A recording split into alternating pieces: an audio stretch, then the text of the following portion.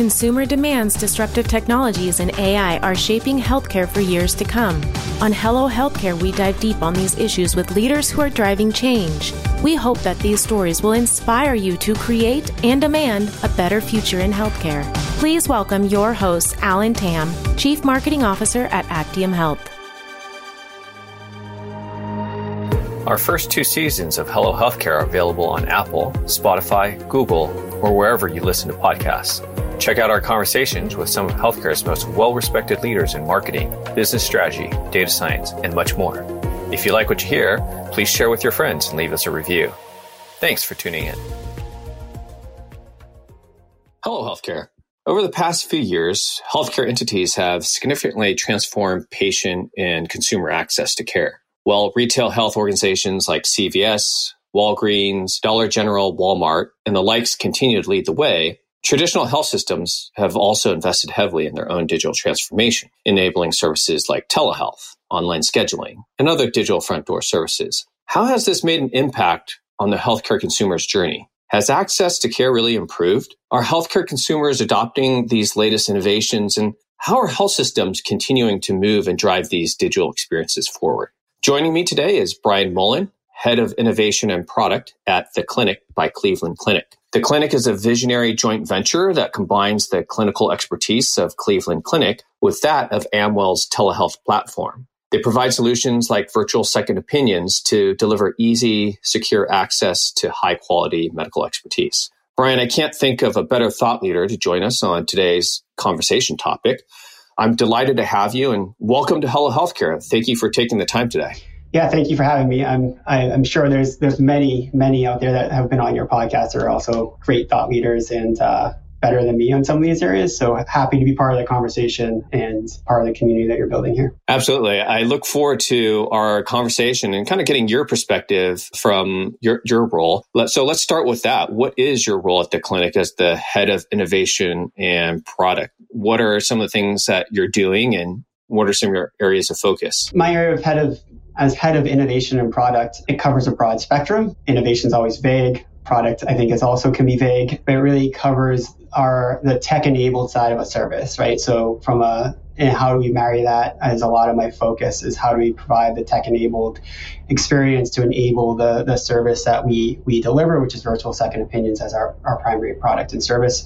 So how do we get those two things singing together between the human interaction element that is so critical in healthcare, as well as the experience that is provided digitally from a platform experience for the key players here, which are the patient and the providers. We need to make it easy, usable, accessible for the people who are working to serve and that they're delivering the care, and it's so critical to that part. Right. So obviously patient engagement is key to the success of what you're doing and also to the business model at the clinic. What are you seeing and experiencing today in terms of patient engagement at the clinic, and how is that evolving? Patient engagement is an interesting concept and idea. We focus a lot on engagement. I think the question becomes, why engagement? There's a bit of engagement that we look at because when digital health started to emerge, there's a lot of people looking at social media platforms and engagement and video games and the digital movement that happened before. On the software side, and engagement's a key metric there. Sometimes I wonder if it's the right thing. So we need an experience that is engaging so that people want to interact with it, that they can find it easy to connect and get the service that they were looking for. I think more about enablement. How do we enable somebody to get a virtual second opinion in an easy, patient-centered, quick way that allows them to have the peace of mind that second opinions can provide. So do these health systems have the wrong mindset then? I think that's a really good nuance that you pointed out between enablement and engagement, which leads me to ask the question of, are health systems today measuring incorrectly to drive enablement and ultimately patients to care? I think this is a great question. I think this is a great area of probably conversation because I don't know if it's the health systems that are measuring the wrong things sometimes. I think there's a disconnect between what the health systems are being sold by digital companies. I was also at Brigham and Women's Digital Innovation Hub, where we got a lot of inbound requests. And a lot of startups start with engagement, will increase engagement. The next question I think anybody in healthcare asks is, what's the outcome? So health systems, providers, doctors, nurses across the board are looking, how does this help my patient achieve the thing that we're helping them to work with them to achieve, right? Is this going to make them better in some way, shape, or form, keep them healthier, keep them out of the emergency room, right? So engagement is part of that experience, because if somebody's not using the thing you give them to help them, then it's not worth anything. So it needs to be engaging enough and usable for somebody to use that. But I think engagement is too heavy of a metric that historically I think has been brought more from the digital health startup space, and not to your question. I think enablement is there. How do we enable somebody to achieve the thing that the doctor has told them? Is really, I think, the opportunity that, and if you look at examples, that's where things happen. Engagement could be part of the thing that enables, but really it's about enabling somebody, as I think is the metric that we should start to look at. Did it help somebody do the thing that they're being told to do? And I think that gets more aligned with what healthcare providers, hospitals, institutions look for. What is that outcome? Did it help them achieve the outcome? Right. And I like how you're describing it, because I see enablement as more, did they convert? Right? Did they convert on the particular action that you sought the consumer to achieve? So I wholeheartedly agree with you that enablement is a better metric and measurement of outcome, especially for healthcare consumers and patients, than engagement, right? If I read a newsletter, if I read an article but don't take action, was that successful? Maybe, maybe not. But if I book an appointment, if I seek that second opinion, then to me, that is enablement, that is a conversion, and that is what I want to do. Yeah, I think it goes a step further than that too, right? It's not just, did I book it? Could I actually then show up for that second opinion? Can I get the second opinion that somebody told me to get? So there's that whole chain all the way through to final result, which is, from a second opinion standpoint, all the way through the person was able to book it, have it, and have the outcome of that second opinion where they can bring it back to their care team. So to your question at the start, what do I do? That is what I worry about. How do we enable people domestically and internationally to have access to some of the world's best physicians in an easy way where they're enabled to get a second opinion, which sometimes can be hard. And it's really hard if you don't live in the right geographic location to get it from the right specialist or subspecialist that really would make the difference in your care. Right. So I want to dive deeper in that, because I find what you guys are doing to be very unique. And a lot of health systems and a lot of healthcare organizations aren't really focused on doing that.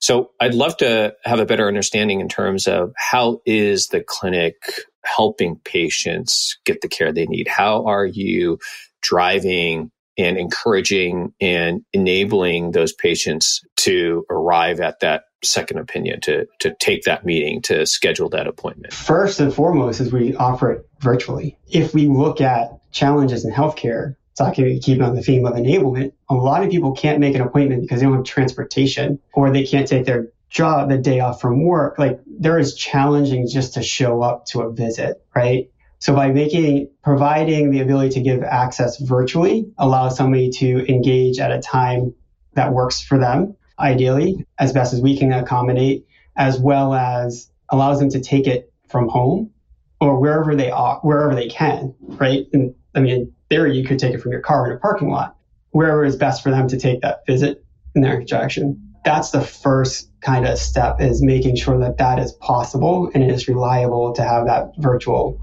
visit and interaction. And another key step in that engagement enablement is having a nurse intake visit. So it is really, healthcare is human.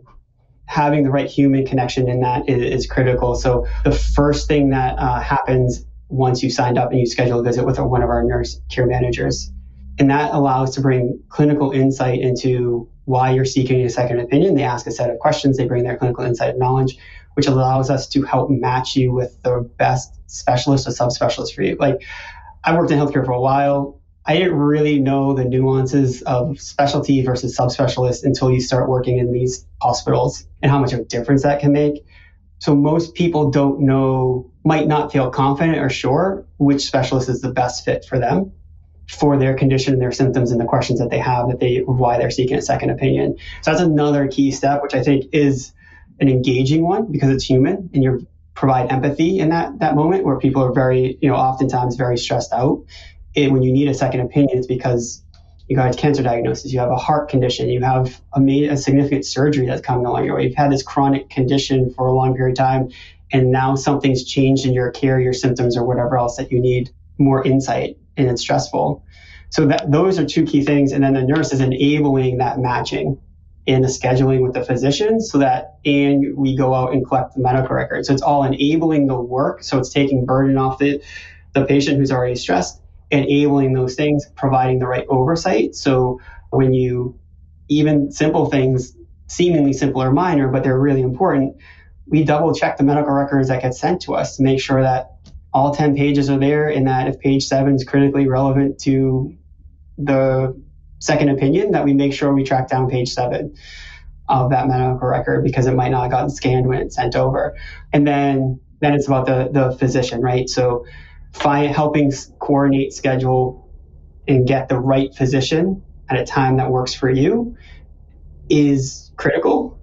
It's an enablement. It's an engagement opportunity. Again, real-time interaction with that physician to ask your questions, to engage with them, for them to understand. And then we deliver a report back out so that you can then take that report and bring that to your local care team. And then you can make your decisions with your care team about what the appropriate actions are for you based off of the recommendations and the information you have. So at each step, it's all about engagement and enablement, engaging you in a human way with empathy. And our team, our nurses are fantastic at this. Our care coordinators, it's a main focus on that. The physicians are really, Cleveland Clinic's known for this and their empathy training that they go through. And then the enablement and the whole process that we do so that you can get that second opinion in a timely fashion, in a lower stress way, so you can take action quickly for your care. I do think you may bring up some good points, and I really think the concept of subspecialties really comes into play for many folks, especially for those folks that are seeking that second opinion. What would you say is the percentage of folks who engage with you who are not exposed to subspecialties when they start talking with your staff? If you look at most of America is not in a short drive from a top academic medical institution. We can together name those top 5. Cleveland Clinic is obviously one of them. How far would you drive for that visit, right? So I think of this, a big thing of what we do is we untether somebody from their geographic expertise. Jared, let me re-say that one. I think one thing that we do and work a lot on is how do we untether somebody from their geographic limitations. They have probably great physicians that are doing their best, but they don't have the volume of cases that warrant specialists and subspecialists to be there. And that's really where Cleveland Clinic provides that capability. And that most of the country doesn't have that aggregation of specialty and subspecialty. Yeah, and I think what I've learned personally as a healthcare consumer myself is oftentimes as the patient, I have to create and guide my own journey, especially if I live in an area where I don't have access to the experts. I may not know that orthopedic surgeon, there's folks that specialize in ankles versus knees versus hips versus shoulders, et cetera, et cetera. So I think that becomes really critical. And as a healthcare consumer myself, fully appreciate what you guys are doing.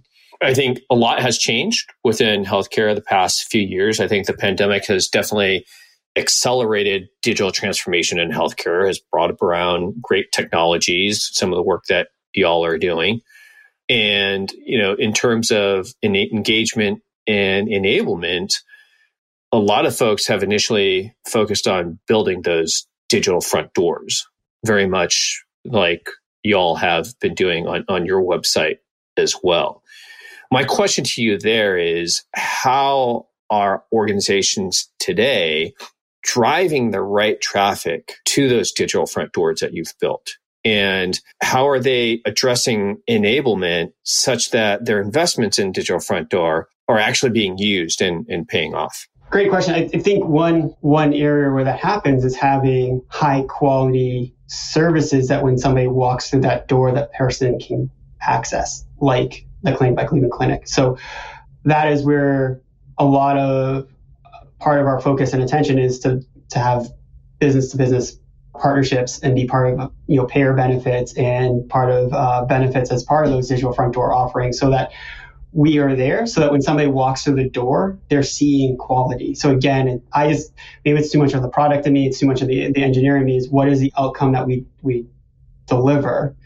And at the end, you have to have something, I think, when you walk through those doors that the person wants to buy or access. If we use the pure just market stuff, if people want to walk through a door, if it's a retail shop, hopefully you have things that people want to buy, or else they're not going to walk through your door, right?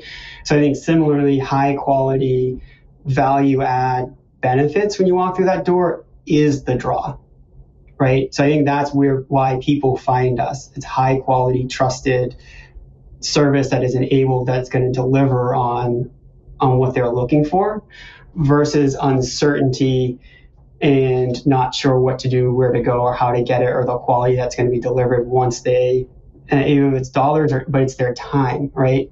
So time really matters in these opportunities in healthcare. You talked about it yourself, the amount of time you spend quarterbacking your own healthcare. So how do we help achieve those goals when somebody walks through that door and makes the door more enticing? Can you share an example of a challenge there that you kind of recognized and how you went about solving that? Yeah, I mean, we work on this a lot. We work on this because we're a direct-to-consumer product offering as well. So you can find us. And how do we do everything from, I think a lot of healthcare is related to knowledge, right? How do we help people understand what a second opinion is? Why is it helpful to them? Why should they access it? And then how can we be helpful compared to the other options they have for a second opinion, like going in person, their local geographic expert, or flying directly to Cleveland Clinic or somewhere else to be the in-person experience. So that communication we spend a lot of time with. There's always some education in that. You want somebody to help them learn and understand and help them be able to make the right decision for them, given where they are in their care journey. So we spend a lot of time on helping make sure we communicate the value, but also expectation setting of what the experience will be, how we can help, and what the outcome can be. Sometimes the outcome is you're on the best plan for you. And that is as good, I think, as knowing that you're not on the right plan, because it gives you the peace of mind and confidence to move forward. Hello Healthcare is brought to you by Actium Health. Healthcare leaders use Actium's CRM intelligence to identify their highest risk patients and drive them to care. Increase your patient volumes, revenue growth, and improve your quality scores today. Learn more at actiumhealth.com. And now, back to the show. What are some things that you see health systems and other healthcare organizations doing right today? What are some good examples that you can share in terms of driving that enablement? Obviously, you guys have done a lot of great things, and I'm sure motivation and inspiration comes from what you see out there, whether it's within healthcare or outside of healthcare. What are some good examples? Yeah, I mean, of course, us. I think these novel partnerships that you're seeing across with institutions to work with partners like Amwell to help enable, where health institutions aren't trying to build everything internal, but trying to be strategic in their relationships and partnerships with digital health providers, I think is where the leading institutions are. If you look at all of them, they all have some sort of digital innovation hub now. Those leading institutions, they all have some other type of partnership and engagement with the partners to stay focused and deliver on those and increase their ability to provide access, while at the same time, what I think about a lot and our team thinks about a lot, not causing additional burden to the health system, their providers. Let's be very specific, the providers and the care providers, the team, the nurses that have to be involved. So how do we do that so that we're not burning people out either? So I'm not sure if that fully answers your question. If you can ask it again, I might be able to add more more to that as well? I think it does. It's just, I think there's considerations that have to be taken into account before you open the floodgates, if you will. I think it's equally important that healthcare organizations focus on attracting the right audience so that the overburdened staff doesn't, I don't want to say waste their time, but there should be, given the lack of supply and the overwhelming demand, focus on those that are, quote unquote, most valuable, whatever valuable may mean. Valuable can mean highest risk, most in need. How can we maximize those patient outcomes? But I also see a lot of bad examples out there that healthcare organizations are doing, where it may not be focused or targeted to the right patient audience. But I'd be interested to kind of hear from you and what you're doing at the clinic, areas where you've focused on and kind of where you've drawn some of the inspiration and best practices to make the clinic as amazing as it is. Yeah. So what I focus on, and this is probably later in the podcast for a reason, because you never started off with this, I actually focus on logistics. To your point, and some of the things, Alan, that you were talking about and leading in is, what are the logistical burdens we can take off of the patient and the providers and the humans in this process, so that we can get, if we can get the logistics right. I think this is where digital is actually, from a lot of hospitals, having impact, is enabling the logistics of helping people do the work or getting access, right? So, to be partly, I get inspiration everywhere, but I recently got an oil change done at a dealership. I take my car to the dealership all the time. It's the first new car I ever bought. It's 5 years old. And like, whenever you make that expense, I was like, okay, great, I'm going to take care of this car instead of the beaters that I've had most of my life. I was an entrepreneur for a long time. I was in grad school. So this was like a big splurge when I bought a car. And they asked me if I needed a ride, like back to home. Well, they was being serviced because it's going to take a couple hours. And I said, sure. And they just pushed a button and a Lyft showed up. I didn't have to pay for it. The guy got there. I got a text message to my phone of who, like, just like I didn't have to download the Lyft app. It was a text message. Johnny's going to show up. It's license plate X. Got in the car, drove me home. I texted them. I think I texted the dealership when they told me it was ready. They told me that they asked me if I needed another Lyft sent. I texted back yes, and a Lyft showed up. The logistics of getting, that is stuff that I do think about and look at and take inspiration from, because if we can do the logistics, and if you listen to a lot of the steps we do, like getting medical records, helping do the assignment, helping find, those are all logistical things. And, we all know how to get a Lyft done for the most part. A lot of people don't, who might be older and aren't as accustomed to that. But when you go through a second opinion in a lot of your medical care, it's the first time you're navigating that. There is no experience. So you don't know what the next step is. You don't know what the logistics are. You don't know the shortcuts. You don't know, the back roads, even though Google Maps is telling you to take you somewhere, you're like, no, I'm a local. So how do we get the logistics right of that for the patient and the provider? One of the great things about our experience is, if you look at the provider feedback, the physicians, the specialists who are incredibly busy, there's a line at their door every day.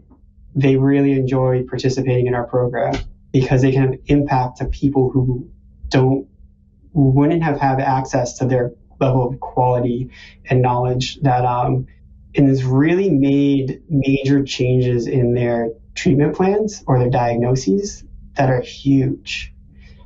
And that's why providers show up to work. I've talked to a lot of them over my life. They're all there to help have an impact in patients' lives. And if we can make that easier for them and they can help more patients easily, they're in and they enjoy it and they love it. So, but we take away a lot of the headaches for them. They show up, they click a link, they start an engagement, they have everything that they need in front of them. They have the interaction, they can listen to the patient in a quick, timely phase. Hopefully the patient's more relaxed because they're at home. And then we deliver and make sure the patient gets the report.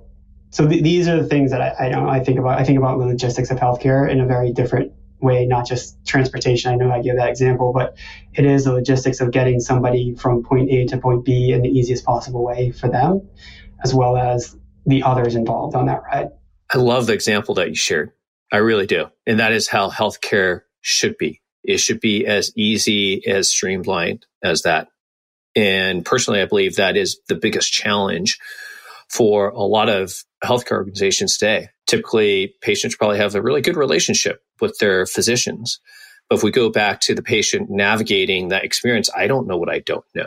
And my poor experiences, if you go and read reviews, the poor experiences are actually around the logistics, helping me find the right doctors, getting that second opinion, getting lost trying to, arrive on time and all these other logistical nightmares that I, as a healthcare consumer, have to deal with. But when I'm sitting in front of the doctor, all is good. Rarely and very seldom do people complain about the actual experience when they're in front of the physician. So I think that's a phenomenal experience that you shared. My question then is, are we as healthcare consumers and patients expecting too much from healthcare? And how come healthcare can't be like that? Why can't, the health system just send me that lift if I need one and give me a ride home? Why can't, the experiences be as seamless as booking a flight, making a hotel reservation, or my favorite restaurant? Why is that not happening in healthcare today? Healthcare is one of the most innovative industries in the world right now.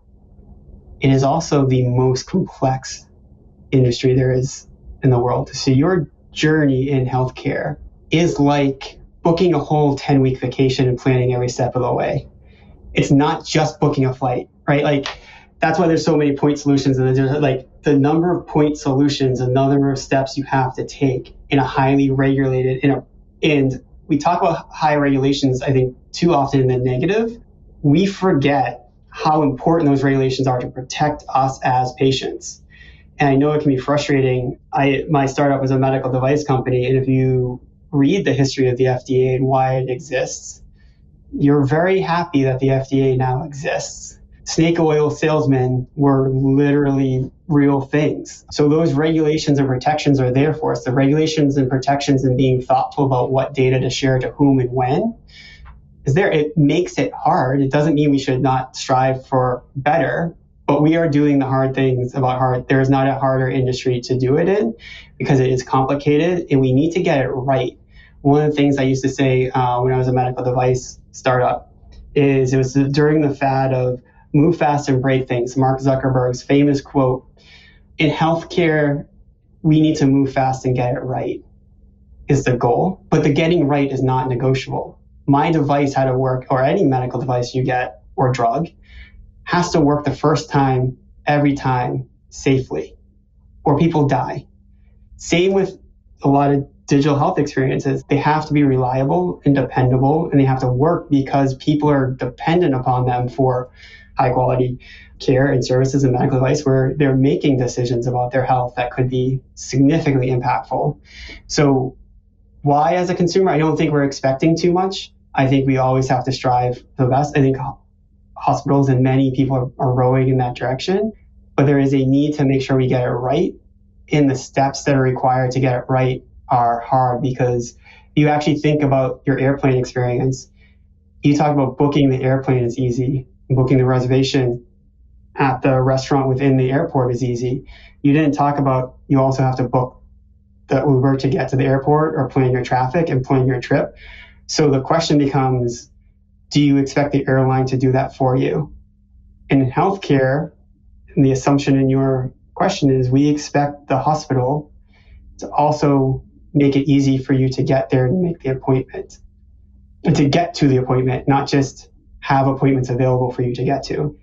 And we can have that conversation. I think that's a different conversation, but these are the things that we expect from healthcare that we don't expect. So I think the analogies to other industries can often fall short very quickly. That's a great point.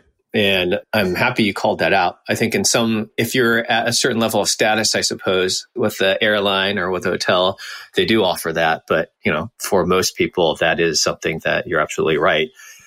We have to plan for ourselves. How do I get to the airport and so forth?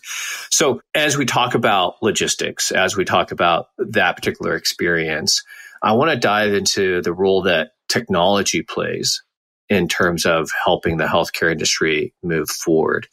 And there's a lot of discussions around AI at the moment within healthcare. And quite honestly, AI in the clinical setting has been around forever. And I think health systems and providers have invested heavily in that for a very long time. But in the non-clinical setting, I think it's fairly newer. I'd love to get your perspective on what is the role of AI in healthcare moving forward in the non-clinical setting. It's a really good question. I've been trying to think about this a lot because one, I don't want to give an answer like everyone else, like it's going to be the best thing or it's going to be a nightmare. I was trying to think of where's a true spot and a more genuine, practical answer in that. And I want to go back to something that you said earlier about kind of the knowledge. And we've been dancing around this, like people don't necessarily have knowledge in healthcare. I think where AI can be from some of the things I've seen along my journey, not just in healthcare, but beyond, and work in the disability space. So I actually went to grad school to look more at how do we help people with mental and cognitive disabilities.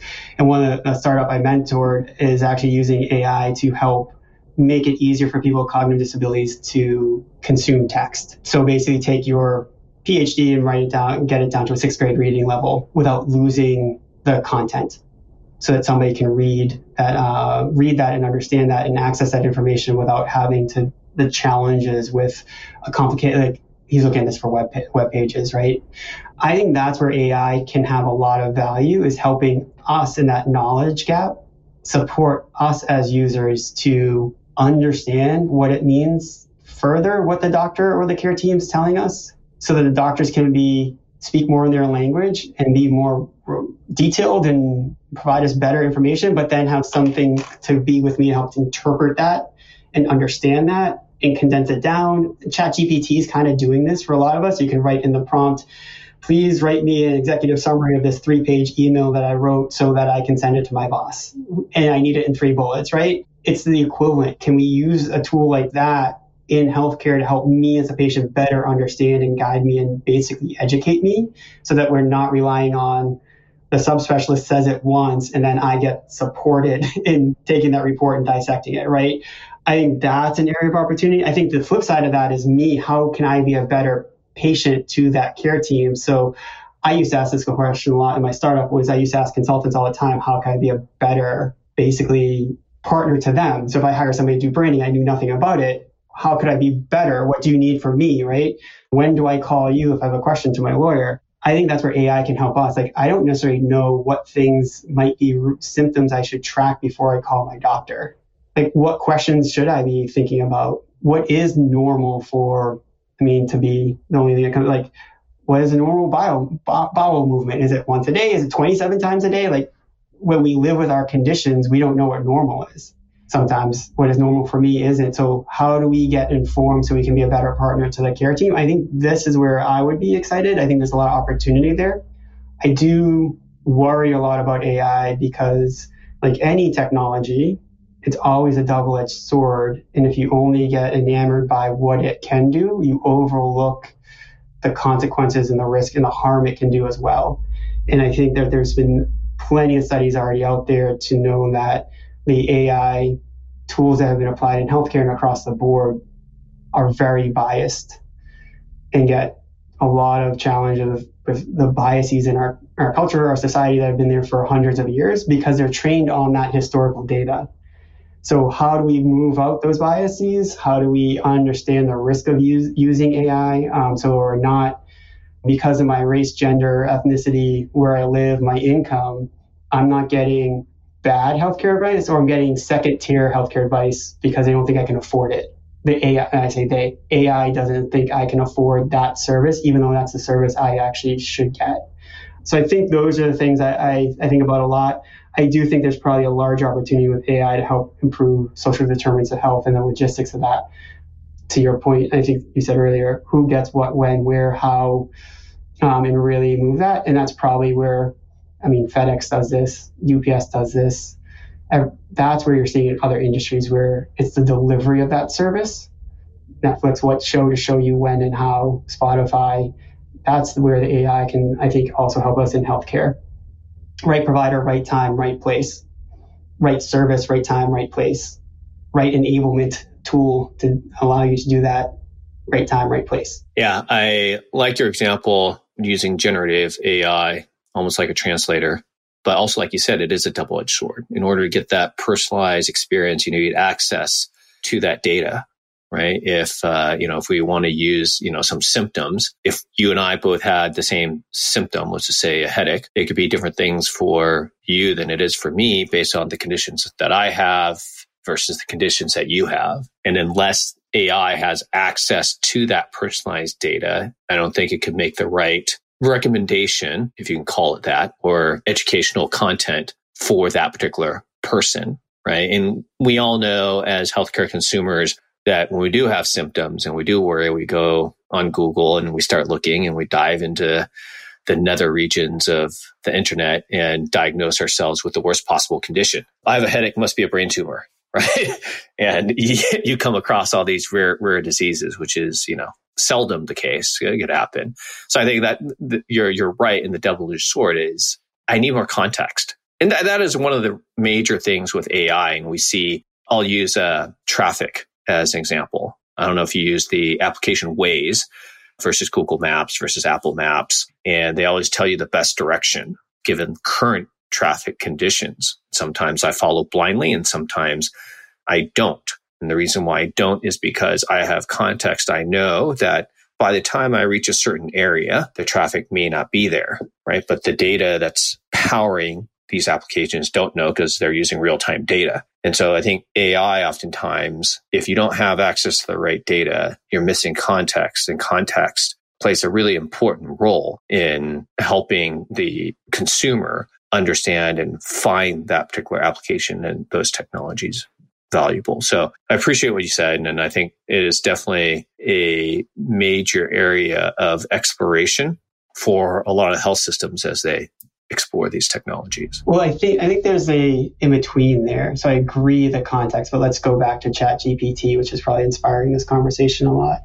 I think there's a lot of opportunity for the code interpreter equivalent. Anybody can start to become a data scientist where there actually is a check, right? So like you put data in, it's math, it's structured, it's there. It doesn't have to have the guesses and whatever. You're using the insight of applying knowledge, equations, structure, techniques that are pretty rigorous. It shows the code that it writes essentially for you to do that data analysis, unlike the black box part of a lot of AI. There's so much knowledge that is known that no human, your specialist, your subspecialist, or I can understand.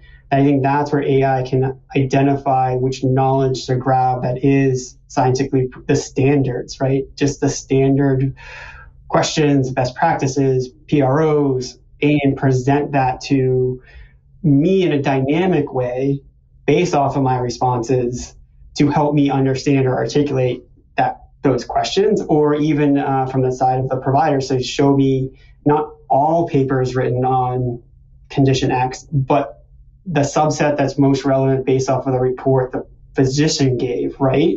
So I think there's a middle there before we jump to the personalization where all that data might be needed and personalized. And then there's also that opportunity where with AI, because it is learning and it has that dynamicness, ask me some personal questions to help it refine its search so we can provide the context, which is ChatGPT is going that way where you can provide context in there and give it that little extra direction and say, what will the traffic be like in an hour from now based off of this? Because, right, I'm going to stop because you're going to stop at lunch with a friend, right, before you go. So I think that there's an interesting middle ground before we jump to full personalization. Just like you see the progression of personalization of medicine as a whole, there are really value add opportunities because there is so much knowledge. How to just get the right knowledge that is known in the right paper that's close enough in front of me versus having to wander Google search, which isn't smart enough. And we even give Google search that context too for personalization, right? So I think that partnership between human and AI is going to be really fascinating, especially in the foreseeable future. I was going to say like the next 20 years, but who knows how fast this stuff will move. But it is a tool right now that is a human machine interaction, I think, for a period of time where we can deliver that context because it's not smart yet. It's not smart enough. Yeah, nowhere close. Well, on that note, would you like to see healthcare, say, 3 to 5 years from now? What's possible? Well, what's possible is, I think we just talked about with the AI part of it. I think where I'd like to see healthcare from 3 to 5 years from now is I think it's the hope that I think everyone says, where we just have more clarity in the regulatory aspects of it, align on the capabilities that are there so we can deliver the services to people in this country. An imaginary state line shouldn't cause so much pain and headache and extra work. There's reasons for some of these things, but let's get aligned on it. Let's move forward. Let's understand where our tools and our technology are now in that the care is. I also think from a regulatory standpoint, laws, systems, dynamics, everyone, it goes back to this enablement. The key things that every doctor will tell you is eat healthy, move, exercise, but just move at this point, and sleep well. And if you do the first two, you tend to do the last one. But this is where I look at enablement so much. We don't have systems, processes as a society that enable that stuff well. From our food programs, how do we have food deserts? So how do we start to move towards truly preventative medicine that accounts for that social determinants of health in combination with programs like the second opinion program, where those escalations happen and we have interactions that require access to ER or specialists or subspecialists or direct care. It will be easier for everyone to treat patients because they are healthier walking into that surgery.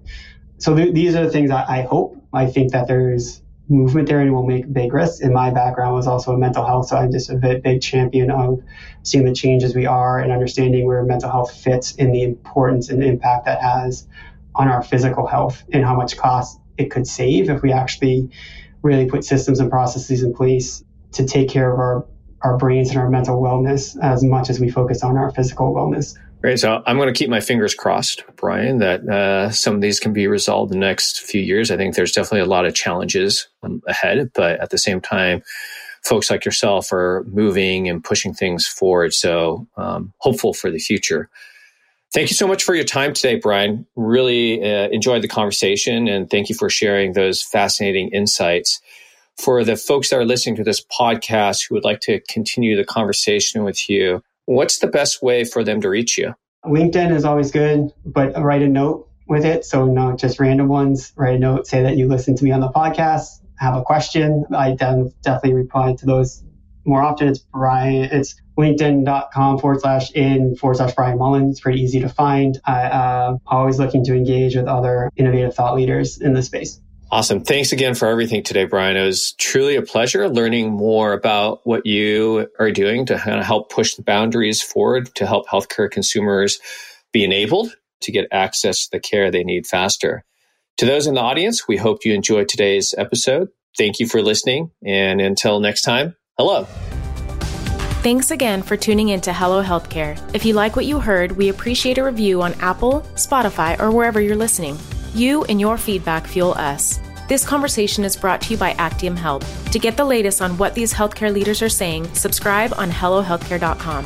Thanks. And when we see you next time, hello.